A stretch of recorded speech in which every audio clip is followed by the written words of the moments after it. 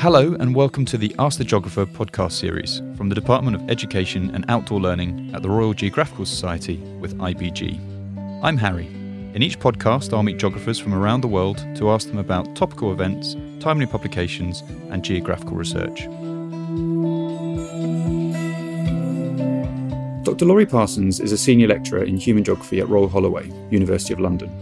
Laurie specialises in studying the global garment industry with a particular focus on Cambodia and Sri Lanka, and has just written a book titled Carbon Colonialism: How Rich Countries Export Climate Breakdown. Now, carbon colonialism is a phrase you may not have heard of before, but it's a phenomenon that is complex and of growing concern. In this podcast, we're going to talk about the hidden environmental impacts of global production, and we'll attempt to reveal the unequal landscape of exposure to climate change impacts, particularly for the global south. In the UK, as in many other developed countries, carbon footprints are reducing. The assumption is that our lifestyles are becoming more efficient and more sustainable. However, if this was the case, why are global CO2 levels still rising across the world? The answer lies in the term carbon colonialism. Good morning, Laurie. Thank you for joining us. Could you explain what carbon colonialism is? Well, yeah, the answer to that is several different things, and that was one of the motivations for writing the book, really, which is that there are various different ways in which this term has been used over the last 10 years. So, for example, one of the most common ones that's come up a lot recently is carbon offsets, which is where you take large areas of land and, for example, you plant trees or some kind of carbon negative greenery, and then you sell that kind of production, that carbon negative production, to a company that produces too much carbon, and the idea is then that you offset and you get neutrality.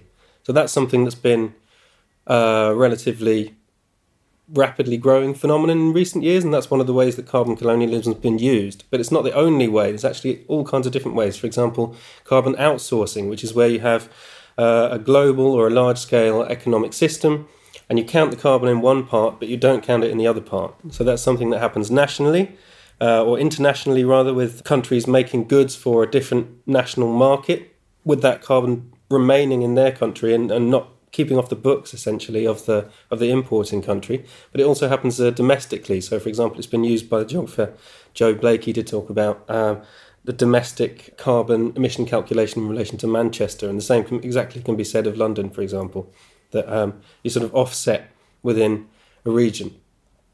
There are other examples as well, though. For example, the phrase has been used in relation to crackdowns on swidden or slash-and-burn agriculture in the Amazon, which is a traditional way of life for many people. But with the idea that this has been labelled unsustainable, there's been big crackdowns on that. That's been labelled carbon colonialism by many people. And there's also some more fundamental critiques which have used this term, for example, around the idea of carbon capture and storage, which is where you have a factory, for example, producing a large amount of carbon. Then you manage to trap that within the system and then essentially sequester it within porous rocks. And this has been called carbon colonialism for essentially the idea that you have this kind of terra nullius, this empty space into which you can sequester or you can put your waste. And that's been viewed as part of a wider system of colonial thinking. And again, in a slightly related but not exactly the same way, it's been used very recently by Max Liboiron in relation to the idea of pollution as being colonialism. The idea that there's an acceptable threshold of pollution. So the idea of writing the book really is to bring together all of these different approaches and all of these different terminologies and ways in which the term's been used, with the idea that essentially these don't refer to separate processes. What they refer to is an underlying way of thinking about the environment and the usage of the environment, which is fundamental to the interaction of our economy and the environment within which it sits. And that actually, if we put all of these things together, then we can see that the environmental problems we're facing today in many ways relate to the same processes of globalisation and economic development or economic colonialisation, which have defined the last 500 years. And who does the counting for carbon offsetting or carbon outsourcing or pollution as colonialism? Is the onus on private companies, or is it academics, or is it governments? Well, it depends on the particular example, but one of the key issues that we face in relation to outsourcing, which is one of the areas that I focus on most, is that overwhelmingly carbon is measured in terms of national statistics. That's how the UNFCCC's agreements that, for example, we saw at COP26, it's all about what individual countries will do. And one of the key things that I guess this book tries to explore, and also which my work generally tries to highlight, is that this kind of domestic focus on single nations really misses the point of global production and its relation to carbon and its relation to sustainability. It doesn't make sense to measure these things domestically when we live and depend on a completely international system. And that actually, one of the key problems we face is that the jurisdiction of carbon measurement doesn't match the kind of the machine and the industry of its production. There's been an explosion in carbon credits since they were first introduced, I think in 1997. Have they been a success overall? It depends who's asking and who's looking, and it depends on what terms you define success. So if you think of it in terms of one of the key goals of green growth, for example, which is to produce economic output in a way that is linked to sustainability, then yes, they have been highly successful in terms of making a lot of money. The carbon credit market is now worth almost £1 trillion, 850 billion as of 2021, and that had grown 60% from the year previously. So it's hugely profitable. About 10% of that is profit, and from the perspective of many people, it's doing a good job at essentially attracting investment into what appear to be these green schemes. But then, of course, if we actually look at the impact on actual industrial carbon output, it's far more equivocal. And one of the good examples of this is if we look at Europe, which is by far the biggest market for these schemes. About 90% of global schemes happen in Europe. A key issue is that the pricing doesn't reflect the reality of what it should be for carbon, essentially. And this is a point that's made by the writer and environmentalist George Monbiot, for example. He says that in order for these things to work effectively in a European context, carbon would have to be priced at around €50 per tonne.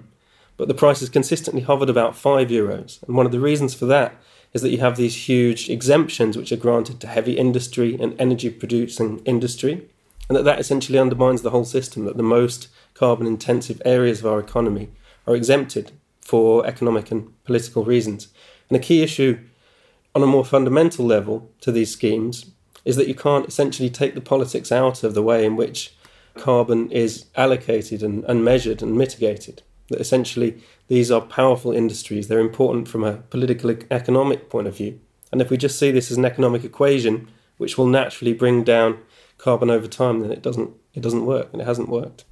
Certainly on a global scale, which is what actually matters. That leads me into my next question. So I was about to ask about the national scale, and I was going to suggest that we should celebrate the reduction in carbon as a success story in the UK, as we have our carbon levels as low as they were compared to the 1890s, I believe. But by the sounds of it, we should return to focusing on the global. Well, yes. So one of the most interesting things about doing work in this area is doing it as a British person, because it's just such an interesting example. We are one of the best case studies of the kind of contradictions of green capitalism, as well as being one of the kind of most prominent colonisers historically. We also, subsequently, we have positioned ourselves as a world leader in green economics and in sustainable economy. So the headline figure that you'll often hear bandied around, especially by politicians, is that we've managed to reduce our carbon emissions nationally by 44% since 1990.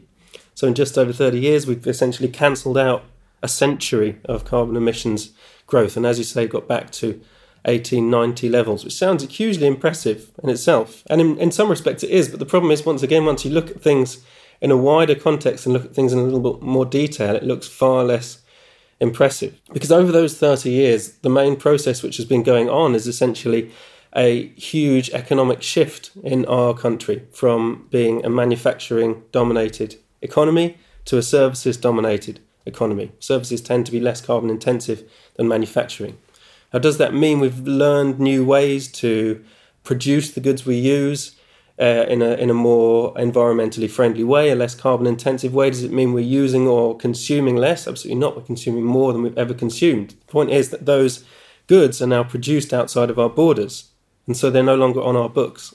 And if we actually account for the emissions that are produced to produce the goods that we all use, the same as we ever did in this country, then that 44% goes down to about 15%.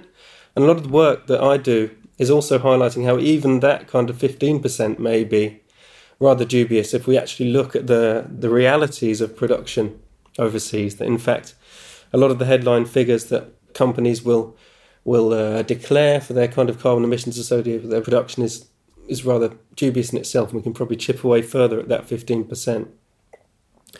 On a global scale, there's another problem, which is that although we've made this transition away from manufacturing and towards less carbon-intensive forms of economic production, ultimately you can't live on services. Someone has to make things. Someone has to make food. All of these things have a carbon cost, and we haven't solved that problem. We've just moved it. So again, this is an example of why you have to think of this problem on a global scale. Otherwise, you end up with wealthy, high-consumption countries such as ourselves here in the UK simply being able to take on the least carbon-intensive tasks and then pointing at everybody else for making the goods that we continue to use. Is it a classic case of shifting the problem elsewhere? Yeah, absolutely. And it's an accounting problem, which, accounting never sounds very interesting, but this is this is the defining problem of our age, is the way that we account for this production. And that's also a massive problem of responsibility, because ultimately the ways in which you count what happens, the borders that you put around your economy define not only how you measure it, but also how you regulate it and where responsibility lies. You're quoted as critiquing the global supply chain as out of sight, out of jurisdiction, and out of mind. We've touched upon that, but could you explain what you meant by that phrase? Yeah, well, so this exactly leads on from that particular point. So in the last 50 years, parallel in many ways to what we've seen in the UK, our huge shift away from manufacturing, the global economy has undergone a massive transition from one in which goods were primarily manufactured, like we did in the UK, within borders, for use within those borders, to this situation we now have, which is the global factory, where usually goods are manufactured often across multiple countries. That you'll have, the raw materials produced in one country, then they'll be collected and manufactured into a finished product in a second country, often even a third country will do the packaging. We call this the global factory.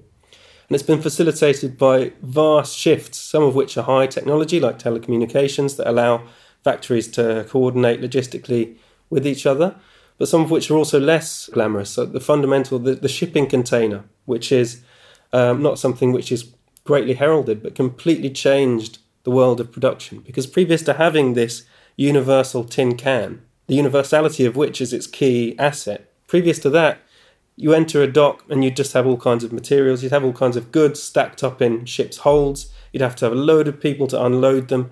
Each of these different goods would have to be sorted. They'd have to be put on manifests and organised in a way that would take quite a lot of time. Now, because you have these shipping containers that are just stacked from ship onto train or truck, and they go straight from origin to destination in a way that is entirely automated, really. Now, this has essentially facilitated a situation whereby you can essentially have a production line that crosses countries. And this has been hugely efficient in terms of efficiency savings. It's meant cheaper goods, as we're all familiar with. It's meant the ability to consume more for less. But the key problem, apart from that consuming more for less, which is a problem in itself environmentally, the key problem is that as our factory, the factory that produces our goods, has become global, we've lost the ability that we always had as a political economy to regulate it.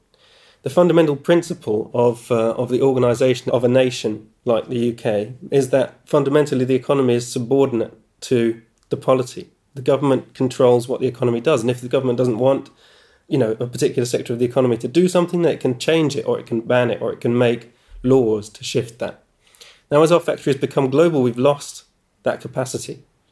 It's very difficult for the UK government to say, we don't want this factory in China to do that, certainly in the sense that it used to do it. We don't have that jurisdiction. And then linked to this, there's a second problem. It's equally difficult, really, to have genuine oversight into that global factory. We have the technology to essentially make these global systems of logistics work, but the distances are still important. Our capacity to actually genuinely have oversight to these huge international global factories is much reduced by its globality. And so what we have is a situation in which the global economy has essentially become disintegrated. You have a major brand in one country, and then the individual parts of that supply chain, they're not actually owned usually by the brand itself. They're partner organisations. And so we have a problem whereby if one of those partner organisations, if one of those partner factories does something or is found to do something that the brand doesn't like or that the public doesn't like, then ultimately they just cut ties with that factory, move on to another factory, and that factory moves on to another brand, and the whole kind of merry-go-round continues. That fundamental responsibility, which is shaped by everything being in the same jurisdiction, has been lost. Much of your work focuses on the South Asian brick belt. Could you explain what that is and why that's important? Yeah, so the South Asian brick belt is a vast area which stretches all the way from Afghanistan via India, Nepal, Pakistan and Bangladesh. And it's essentially a huge area of land in which a huge number of brick kilns are present because of the particular qualities of soil and water distribution, the availability of rivers, for example, because bricks take a lot of water to produce. Now, this is a huge area, both in terms of the number of kilns, about 800,000 kilns across all of that area, and millions of workers.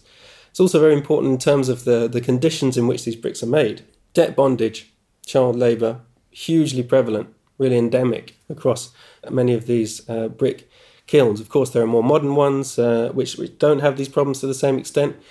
But even just in a general sense, the environmental impact of this kind of brick production is really substantial. It uses a huge amount of earth. The kind of what's known as black carbon, essentially soot, is so substantial that it contributes really massively to what's known as the Asian brown cloud, which is a huge kind of cloud of soot which hangs over the entire region, especially during that period of the year when brick kilns are operative. And that's been something which has been visible even in the climate record since about 1930, the impact of that on the monsoon. So it's a huge kind of environmental problem.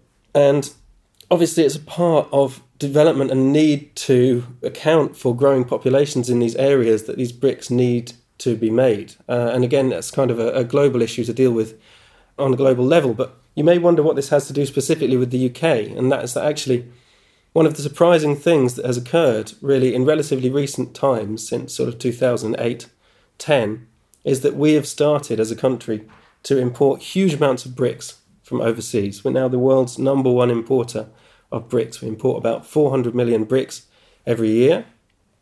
The majority of them come from the EU, but increasingly a skyrocketing proportion are coming from beyond the EU, especially in South Asia, where you have a huge amount of brick production. So we now import about 30-40 million bricks each year to the UK from South Asia, particularly India and Pakistan. So obviously there's a human rights aspect to the conditions in which those bricks are produced. There's also an environmental aspect to the conditions in which those bricks are produced. There's huge local environmental impacts from those kilns directly on the livelihoods of farmers and local communities. It intensifies the impacts of climate change in a very tangible way. And even perhaps most egregious of all is just the fundamental logic of moving these low-value, high-weight goods in vast numbers, 18,000 kilometres along that shipping route from South Asia to the UK.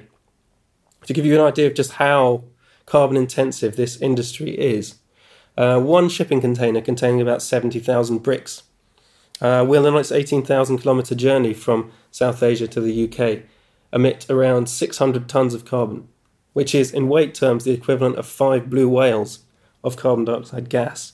It's absolutely vast, and we're importing hundreds of these containers of bricks each year. A rapidly growing proportion are coming that far. So really, this is just a particularly clear and stark example of the logics of our global economy, when it is considerably cheaper to do that, to import these low-value chunks of matter all of that way at vast carbon cost. And the one brick from South Asia, which has come all that way, has about triple the carbon footprint of one produced in the UK. And yet that is still much cheaper than producing them domestically, which shows, where in the pecking order of our economy these kind of considerations sit. Globalised trade clearly defines the world today based upon what we've been discussing about the brick belt and offsetting or outsourcing emissions. Carbon colonialism has its roots in the slave trade. Is that correct? In the 18th and 19th centuries? Well, yeah, so one of the things that I like to do in considering this concept is to look at it in historical perspective. Because, of course, as I've said, globalisation has absolutely skyrocketed in recent years, in the last 50 years, because of those logistical and technological developments. But that doesn't mean that it's a fundamentally new development. We talk about globalisation like it's this new 20th century thing. In reality, what that is an intensification of a process hundreds of years old of the separation of land, labour and capital around the world and the integration of this global economy, which absolutely has its roots in the slave trade. There's a very good and clear example provided by a book that I like very much called Empire of Cotton by Sven Becker. And in that book, he outlines how central the British desire to control the global cotton trade was to the slave trade and the kind of global economy that resulted from it. Essentially what we had was a situation where cotton became very popular in the UK. It was something that a lot of people wanted. And at the time, the idea of balance of trade was very important. You didn't want money flowing out and goods flowing in, because that wasn't good for your economic system as it was seen at the time. And in the UK, recent inventions such as the spinning jenny and the steam engine had for the first time produced this incredible capacity to make machines which could spin cotton and potentially make it very cheaply in the UK. The problem was that we didn't have anything like the land that we needed to produce the amount of cotton that the UK needed. It would be more than the entire land mass of the UK. And also we didn't have the climate for it. But what we did have was the US. We had the South, Mississippi kind of area where this was hugely productive in terms of cotton. It was the perfect place to grow cotton. Problem was no people. So where do we get the people from?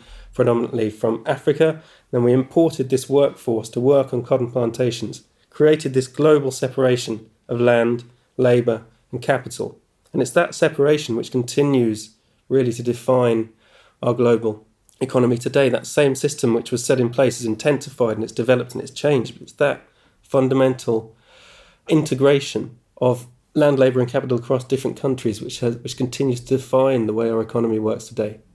And the key thing, which I think is very important to the way that we think about sustainability and its relation to the economy today also, is the narratives, the cultural norms which underpin the imposition of that system.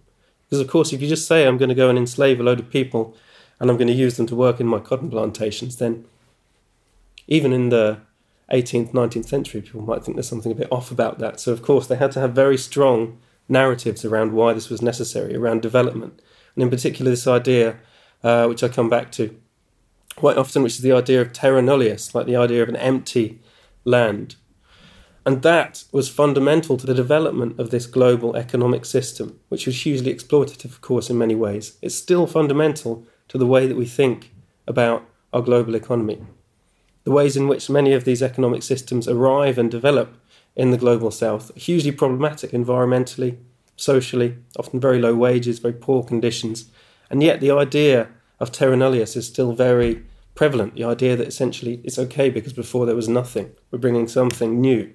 In reality, of course, there's nothing nullius about it. There's a huge amount going on. It's just a question of the perspective we bring to the development of our economy and the sustainability around it.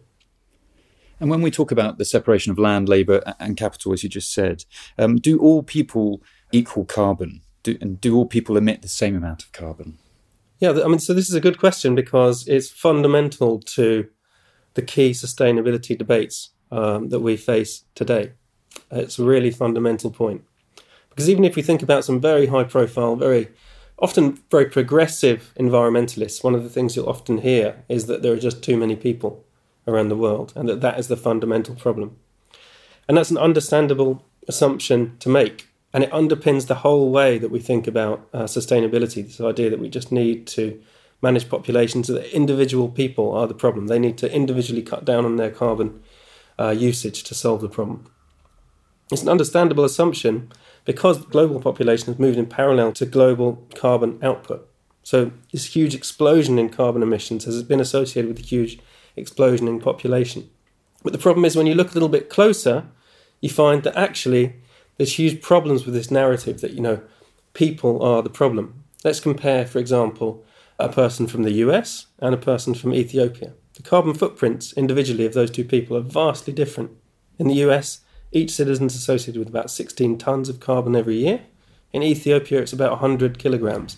So 160-fold difference. Now, what this shows, unless you do some huge mental gymnastics to justify that, is that there's another factor involved here, which is more important than the person themselves.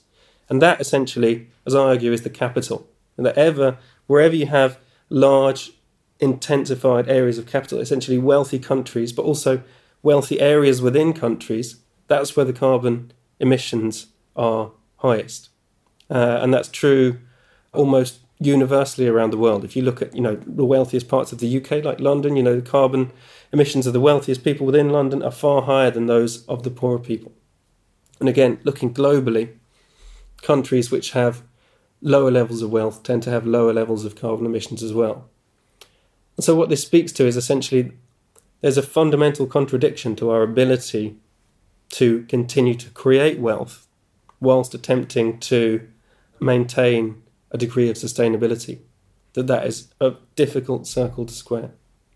And is wealth the right thing to study when we are trying to understand global growth? Or should we look at resource extraction instead? So this, I think, speaks to the idea of green growth in particular, and the validity of that very influential paradigm, which has been growing in influence since the 80s and 90s, and really kind of had rocket fuel added to it in the late 90s and early noughties.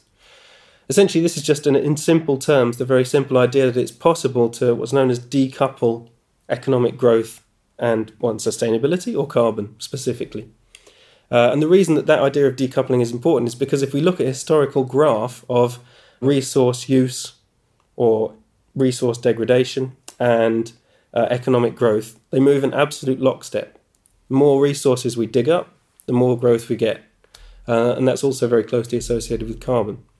But in the 90s, we begin to get this very prominent idea that actually that's not inevitable, that our economy up to that point had depended on resource extraction, but we can have a different kind of economy which decouples economic growth from resource extraction.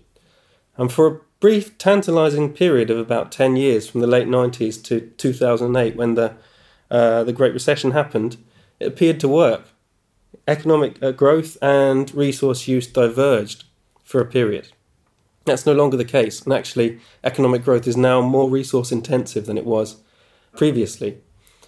So essentially, whether or not it's even possible to create growth whilst not degrading or using more and more resources is an open question. We had one brief historical window where it happened. Whether or not it's possible on a longer term basis is a real ongoing issue. And yet, our kind of whole sustainability planning worldwide is based on the assumption that it is possible. That's the road we're going down. And it's rooted in kind of very prominent and celebrated economic models and theorists, in particular the work of William Nordhaus, a very famous green growth proponent. I think it's worth, in relation to these kind of models and the thinking that they underpin, it's worth probably pointing out that even in his Nobel Prize acceptance speech, William Nordhaus cited 4 degrees as the optimal level of warming for the world. So even amongst the greatest and most widely celebrated proponents of this idea of green growth, there is an acceptance that very high levels of warming, very high levels of climate change are necessary in order to achieve any kind of sustainability. We're the subject of a system of environmental domination, which, as we've been discussing, seems to have covered hundreds of years, or been hundreds of years in the making. How can we speak honestly about lifestyle change and the need to limit warming to 1.5 degrees? How can we challenge the status quo? Well, this issue of lifestyle change is really important and something that I grapple with quite a lot because, generally the people I talk to, people in general are very concerned about climate change. They're very concerned about the environment, especially now. We're at a domestic high of concern over climate change and the environment historically.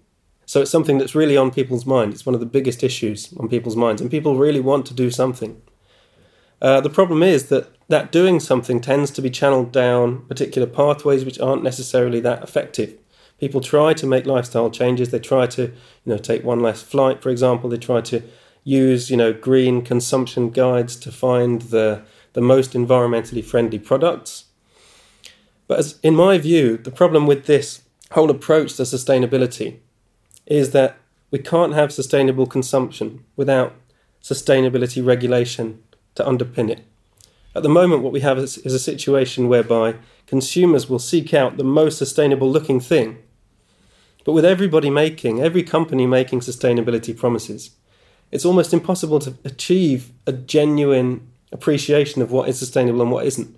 More fundamentally, the ability of companies to be meaningfully sustainable is undermined by the lack of regulation to enforce it. Essentially, it's very profitable to appear sustainable. It's much less profitable to be sustainable. And in a competitive market, the problem is that, of course, all companies are just putting out green credentials which mean relatively little. They're very shallow. And people choose between those shallow kind of green sustainable credentials. And ultimately, it doesn't do enough. Now, people can have a role in sustainably consuming, but only where there's genuine enforced oversight of what companies are stating. Until we have legal enforcement of our supply chains, then sustainable consumption is essentially just a red herring. It's a way to distract people from the problem. So in terms of what we need to do, well, I would say that the next time you find yourself researching an ethical purchase or a sustainable purchase, close that browser and instead send off a letter to your MP or get involved in your local council and lobby for genuine oversight of supply chains. This is something that people really need to get behind. And it was something that was unthinkable for many years because the narrative that we can't regulate things that are outside our jurisdiction held sway. But just in the last couple of years, we've seen the green shoots of a change of mind. We've seen a French supply chain law, which is pretty weak, and a German supply chain law, which just has come into place last year, and that's much stronger. Associated with that, we've seen a very small but still rapid increase in the number of cases brought against companies for environmental degradation in their supply chain. For example, in 2020, only 38 cases were brought for environmental degradation in corporate supply chains. That was 193 the next year. So it's rapidly increasing, and the idea that we can hold companies to account and have legislative frameworks enforce environmental standards, not just within our borders, but in the goods we import, that's beginning to take hold, and it's really, really important. It needs to get people behind it. And I would say that until we have that, we need to move away from the idea of consuming and choosing our way out of the climate crisis and into the idea that we can take back control of our economy and our climate through engagement in our political assets that we have in this country, our democratic ability to choose. Laurie, thank you very much for joining us today. Thank you. Thanks for listening. If you like this podcast, please subscribe to the Ask the Geographer podcast series on iTunes and SoundCloud.com. Be inspired and stay informed with the Society's wide range of resources, many of which are free. School membership unlocks access to other excellent resources, including online lectures and many other tailor-made benefits for teachers and students. Access our resources at www.rgs.org/schools.